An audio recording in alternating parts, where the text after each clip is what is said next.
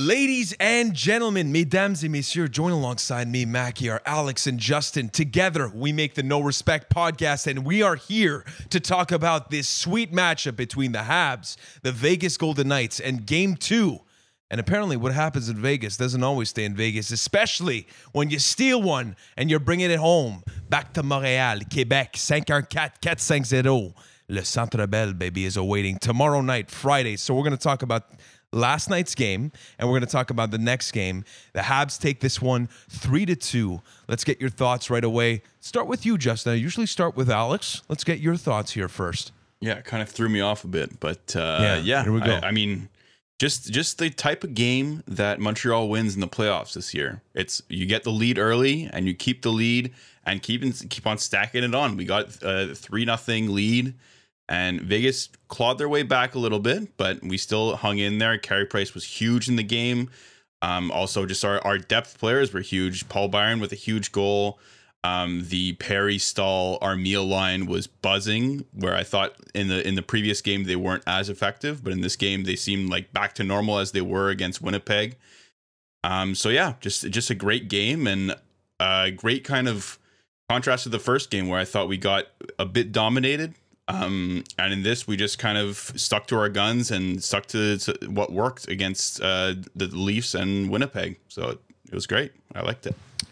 Yeah, Habs went up 3-0, and then after that, Vegas did make our hard pressure go up a little bit by the end of the night, which was, it's a great show. That's what you want. But Alex, your thoughts on this game, and how'd you like this?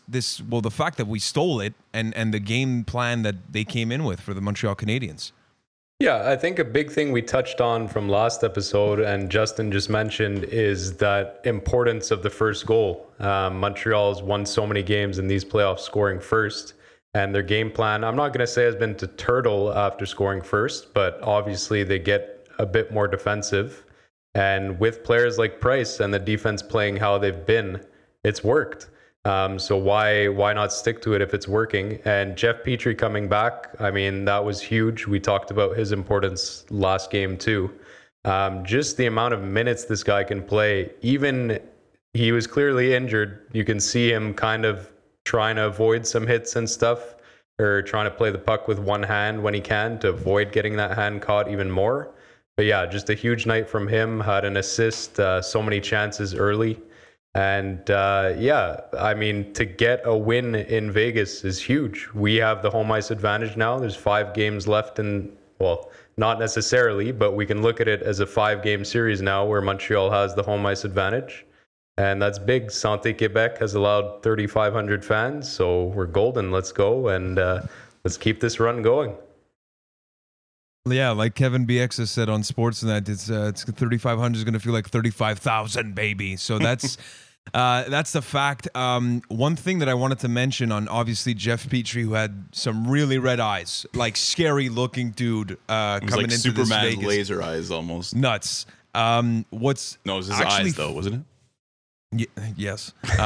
What I was going to say is that the fucked part in all of this, and this is, I don't have the confirmation from what I've listened to, read, is that it actually does have to do with his finger injury.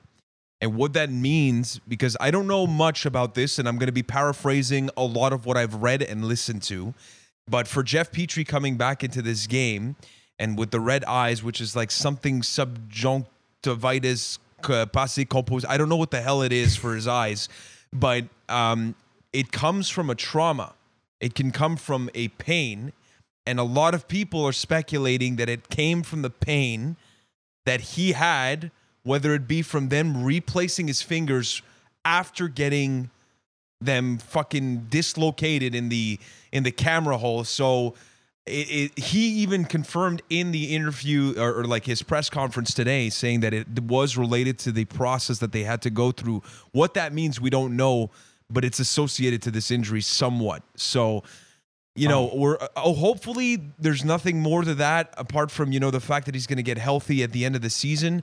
And it was a huge, even a Jeff Petrie in this game, like you said, Alex and Justin, is that he's such a presence for that back line of defense that we have. He just settles everyone in. Everybody's playing the role that they're comfortable in. You know, there's no Brett Kulak coming up. There's no Alexander Romanov that needs to kind of step in and maybe make some mistakes in a series that you can't make mistakes. It's just a fact that we needed Jeff Petrie. We didn't want to admit that, it was, maybe the end for the Montreal Canadiens in this series if he weren't to come back soon. But this Vegas Golden Knights team, as we saw in the first game, when they turn it on, you need everyone you need. It's as simple as that, Justin.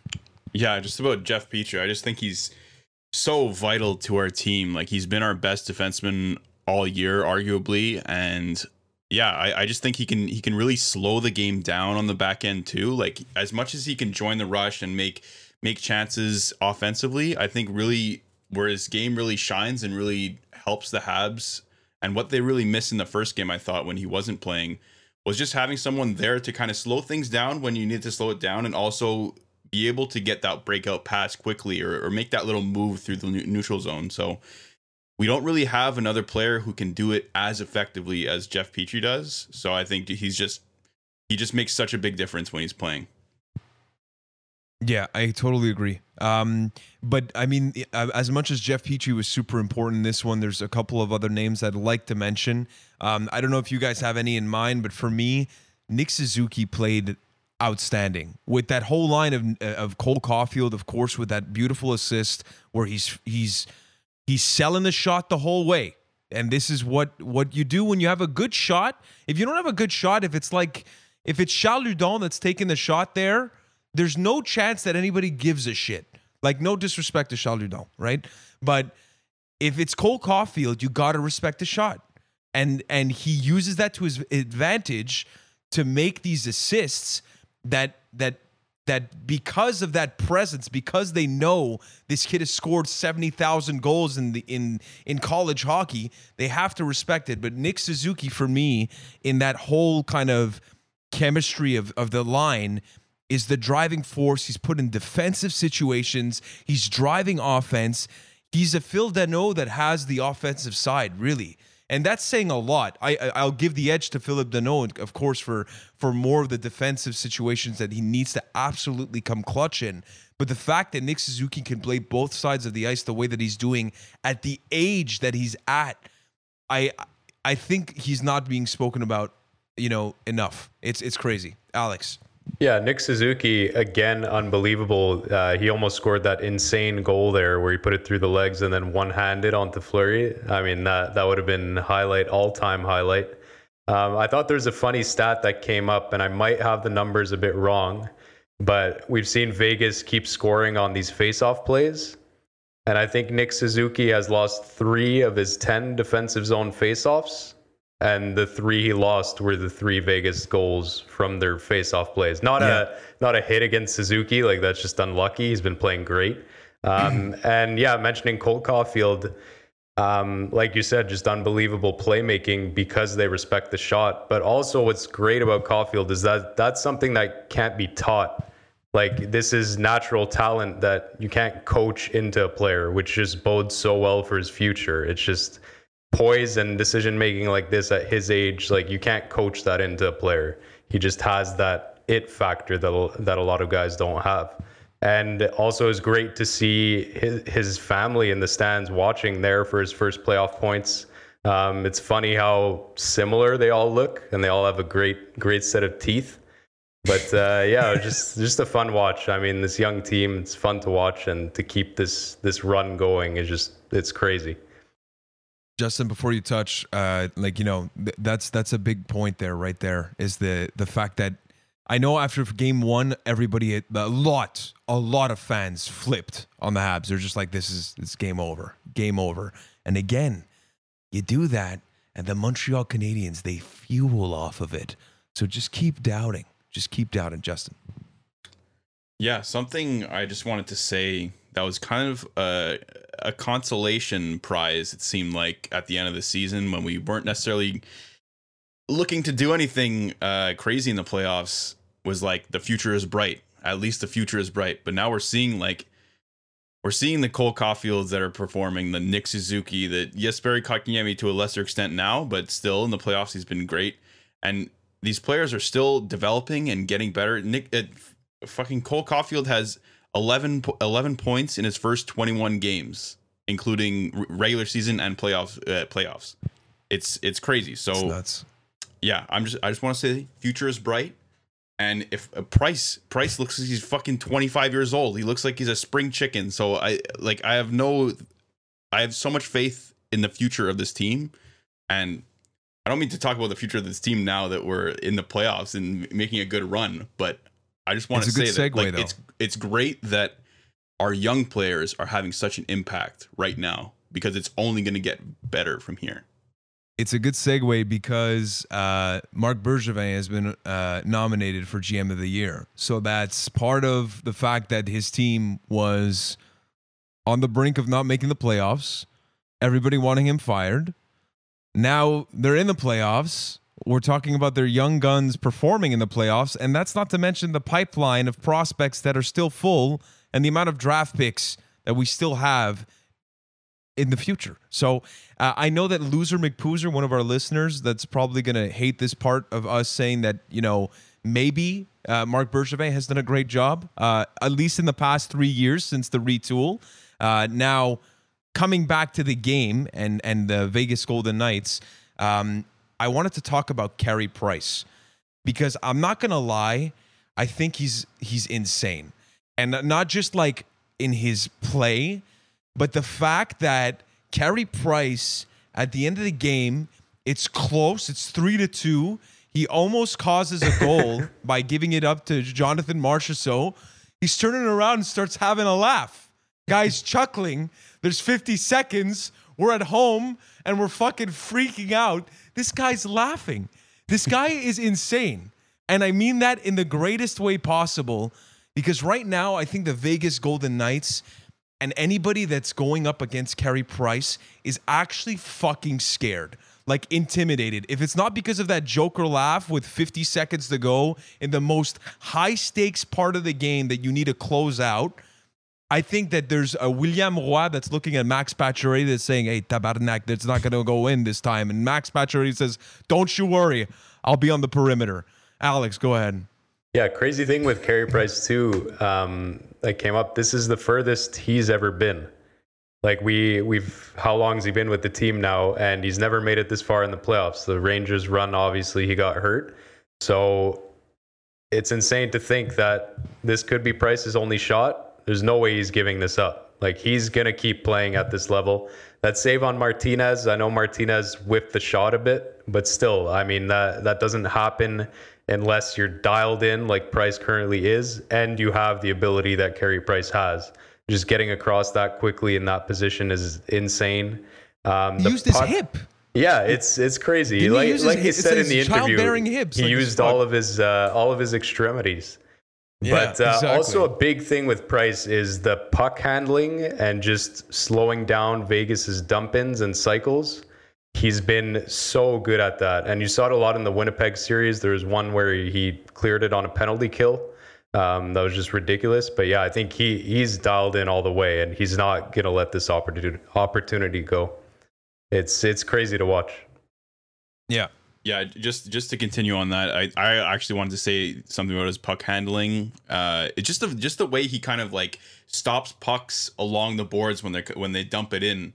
That to me is just so good sometimes, because you'll see like one of the forwards coming from the other corner, and if he doesn't stop it, they're gonna get in, they're gonna get possession. But then he stops it, and then it's like a small pass to a defenseman right there, and then there's nothing. But if it got through, they could have possession in the offensive zone. Could be a dangerous chance. So yeah, nothing bad to say about Carey Price's game. And sometimes you just gotta laugh. It's in those situations, like that's all there is to do. And I mean, the guy's nuts. But to your point, Justin, a lot of people have said that, the real good puck handling goaltenders act basically as an extra player, an extra defenseman. He's doing some breakout passes. Like, that's a luxury. Not every goalie is able to do breakout passes.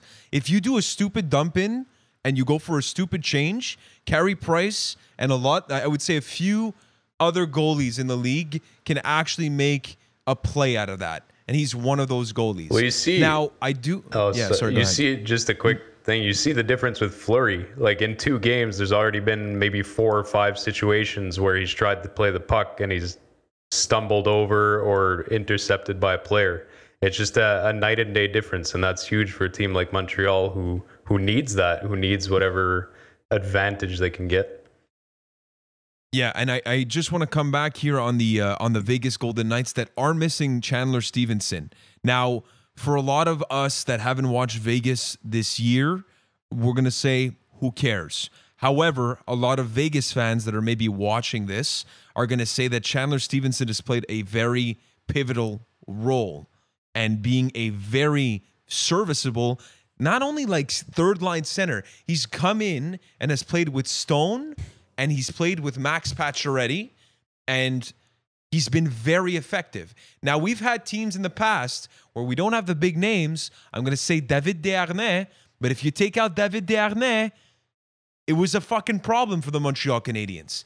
You know, so I think that's a bet it's not something that I'm going to say should absolutely change the dynamic for the Vegas Golden Knights if Chandler Stevenson doesn't get back into the series, but it is a point of, you know, of weakness in the sense that if you have a guy in Stevenson that's out, that's definitely not to their benefit and something that I think the Habs kind of, you know, capitalize on. So, well, just to say about that, like even if he's not a huge impact player, I'm not saying he's not, but we saw, I think there was a stat on Sportsnet that like every single forward line changed from game 1 to game 2 as a result of Chandler Stevenson going out. So that's like a huge thing, like a mental kind of change. You have to learn how to play with a different set of players. Like it's not the easiest thing when you have like a kind of impact guy that goes out. So yeah, it definitely had an impact on the game, I think. But yeah. Yeah. I mean, we'll touch on a couple of other points before we get into tomorrow night's game. Let's start off, you know, to end off the review of the last game is the penalty situation. Now, bullshit. The Habs, they take 2 penalties in this game, which is not that much, right? The 2 penalties were on Jeff Petrie, who went for a hit, but Riley Smith gets out of the way. Turns out to be a trip because of his leg kind of going through the follow-through of the hit. The other one is Joel Armia kind of giving a little hug to, I can't remember which player of the Vegas Golden Knights. But that's not the problem, really. It's the fact that the Vegas Golden Knights here get absolutely no penalties in a game where, let's be honest, if it was the regular season, would have 20 penalties aside. So let's talk about it. I know that Dominique Ducharme, I think he was a little bit cheeky in his press conference today where they was asked about it, and he was like, "Oh yeah, Vegas is playing really clean." I don't know how sincere Dominique Ducharme was on that one, but let's get your thoughts, starting with you, Alex.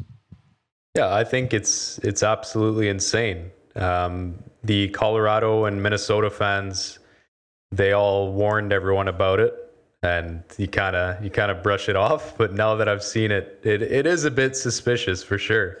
Not to say that they've been super dirty. I won't get into Ryan Reeves and stuff, but they are a big physical team. They hook and slash just as much as Montreal. And I'd say Montreal is one of the teams that does this more than others when it comes to cross checks and stuff like that, especially from the defense. So I'm not saying it's been like Montreal probably deserved a few more penalties, but to have 0 in a game, I mean, that doesn't happen, especially in a playoff game against 2 big physical teams who have guys who like to play on the edge a bit. So yeah, I mean, I won't get into conspiracy, but it's insanity. It's crazy. One small conspiracy theory, that I just want to mention because you're on the topic, is the fact that some people are stating that this has to come back to when they got basically robbed of that game against the Sharks for the major on Cody Eakin, and they're trying to make up for it. It's been 2 years. If that's the case, that's fucked up. Like, I'm not saying that is, but for the sake of discussion, it might be. All right, Justin. I mean, like the refs, I think the refs' argument for like not calling penalties at the end of the game with like 5 minutes left, they don't want to affect the end of the game. They don't want to affect the final score. But I can understand. There's a missed tripping call on Nick Suzuki with whatever, like 4 or 5 minutes left, and 30 seconds later, the Vegas Golden Knights score. Like, if you call that penalty, we're on a power play for 2 minutes. There's 3 minutes left. You're down 2 goals. Like, that's affecting the game as well. It's I don't know. To me, like, there's these like things about makeup calls and what you should do. Just try and call the game fairly, both sides, and like, if there's a makeup call to be had and like a legitimate penalty that happens in the playoffs, I think you should call it. Like, if we have no penalties, or sorry, no power plays, and there's a penalty that happens, you have a right to call it. Just fucking call the penalty. Like, I don't understand why they wouldn't.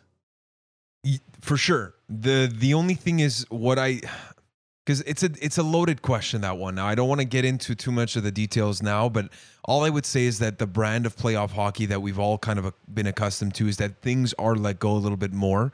Now, you just need to call it consistently. That's all I ask for.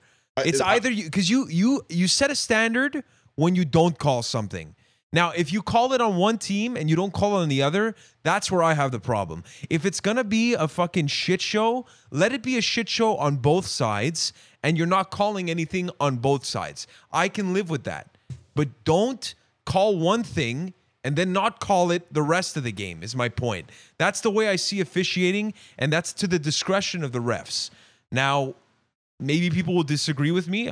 I'm not sure I'm right on this, if that's the way it should be, but that's the way I'd interpret it. I just think the problem with playoff officiating is like they'll kind of decide what they want to call in the first 2 periods of the game, and then in the third period, it's like they can't call it. Everything goes. So if you get some penalties in the first, you end up going down or whatever. Like it's you're shit out of luck. Make basically. up call it. Yeah, well, you just better make up call it during the first 2 then.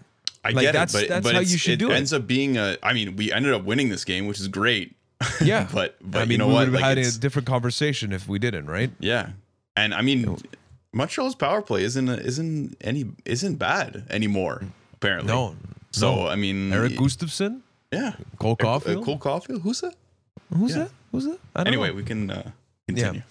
The last thing that I wanted to mention that I found funny. This is the word on the street. Pierre Maguire on the radio said that apparently the Montreal Canadiens bench has been giving it to Max Pacioretty. Now, he didn't detail what that was, but apparently they are yapping at Max. So, I mean, Stone, Max Pacioretty, obviously Max Pacioretty, Jesus Christ. Max Pacioretty, that's how I had to say it to get it out, hits a post in this one. Right? So, that was his only chance, though. Apart from that, I saw a lot of perimeter patches that we saw in Montreal, which were, just on the boards, a little shot, see what happens. But instead, it's Carey Price in the nets. That's never going to work, especially playoff Carey Price. So let's get into the next matchup. Of course, we all have this discussion with regards to this game.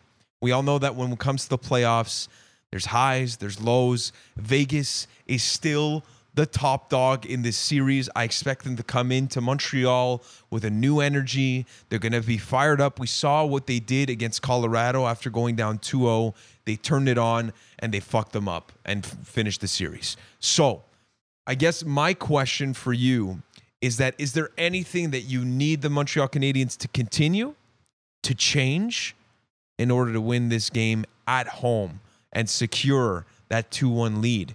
Because if you can do that 2-1 lead, that's a statement by the Montreal Canadiens heading into Montreal. Alex, start with you. Mm-hmm. Big thing. Obviously, can't guarantee it's going to happen, but the importance of the first goal again. But overall, game plan wise, I don't think anything needs to be changed. I think this win and the game as a whole has shown the team that they can play with Vegas. And again, I always give a little disclaimer here when it comes to talking about other teams' injuries. I don't wish for Stevenson to be injured, but he is injured, and we have to take advantage of that. We don't know how long he's going to be out for. It's going to mess up their line combinations for however long he's out. The chemistry won't be as good as it was. So you have to take advantage of those matchups. I mean, we have the line change advantage now as the home team. So Dano will probably have an easier time shutting down that first line with Stevenson not playing, and just take advantage. And yeah, again, I mean, the first goal is so huge when it comes to our game plan, but just take the opportunities. Fleury, obviously, he didn't play bad, but didn't have the best game. So now the guys know they can beat Fleury and just keep rolling with it. Justin? Yeah, I mean, it's kind of along the same lines as Alex, but just the good start. Like, I mean, game 1, we had a really good start. Game 2, we had a great start again. I think the shots were like 7 or 8-2 early in the first. And I'm thinking back to Toronto when we first came back, when there were fans in that first 5-10 minutes of the game. We were just, it seemed like every player had a firecracker up their ass, and they were just ready to do whatever to put it to the Maple Leafs. So I think we just have to have that energy and get energized by the fans. 1,000 more there. So yeah, that's my game plan. I don't think there's much to be changed. I think we played our game, and that's what worked against Vegas in game 2. Yeah, the only thing that I would say that we need to work on is those. I don't understand it, because honestly, it feels like Vegas has only been able to score these goals that are from the point that not even the defensemen that are scoring these goals are expecting them necessarily to go in, because it's going through somebody's leg. I was going to go a little bit more aggressive there, but I will not. But yeah, I feel like, especially off the draws here, like you mentioned, that really kind of specific stat against Nick Suzuki is that the 3 defensive draws that he's lost out of the 10, it's turned into goals, and it's from shots from the point. Now, how do you fix that? Dominique Ducharme said that we know what to do, but we haven't been reacting well in those situations. So that's one thing that I want to clean up a little bit by the Montreal Canadiens. And the rest, I think you guys mentioned. We got to just protect the front of the net so well so that Carey Price doesn't have any traffic. The same way that they're coming into their game plan is about making his life difficult. You got to find a way. Shea Weber, Ben Sherrod, all the things that they did, they just got to keep doing. It's going to be so key. And I agree with you. The first goal, I hate to say it, but it's so pivotal for this team's success. So just get it done in Montreal, and with the 3,500 fans that are going to feel like 35,000, I mean, you got to do it. So Alex, go ahead. Yeah, another little thing I want to touch on, and we talked about it the whole Winnipeg series, and they were huge in game 2, but the fourth line, again, are much better than Vegas's fourth line, and they can get us some huge goals, some important points. Obviously, with Stevenson out now, I'm not going to say disappointed. I guess I'm pleasantly surprised with Vegas's bottom 6, in that I think ours is much better. And I think we have to take advantage of that matchup. And that fourth line has been insane. And hopefully they can keep it going. Yeah. Last thing that I'm going to mention here before we end it off is a quote from Corey Perry that I'm trying to find. There we go. It's exciting.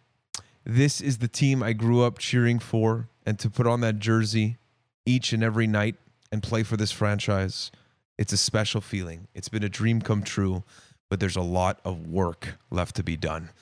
On the that worm. Note, yes, the worm. On that note, Alex, Justin, myself, Mackie, always reminding you to respect the Orgazination, and we will be back next time. Sorry, Justin, I stole your thunder on that one. It's okay. I just came out of it.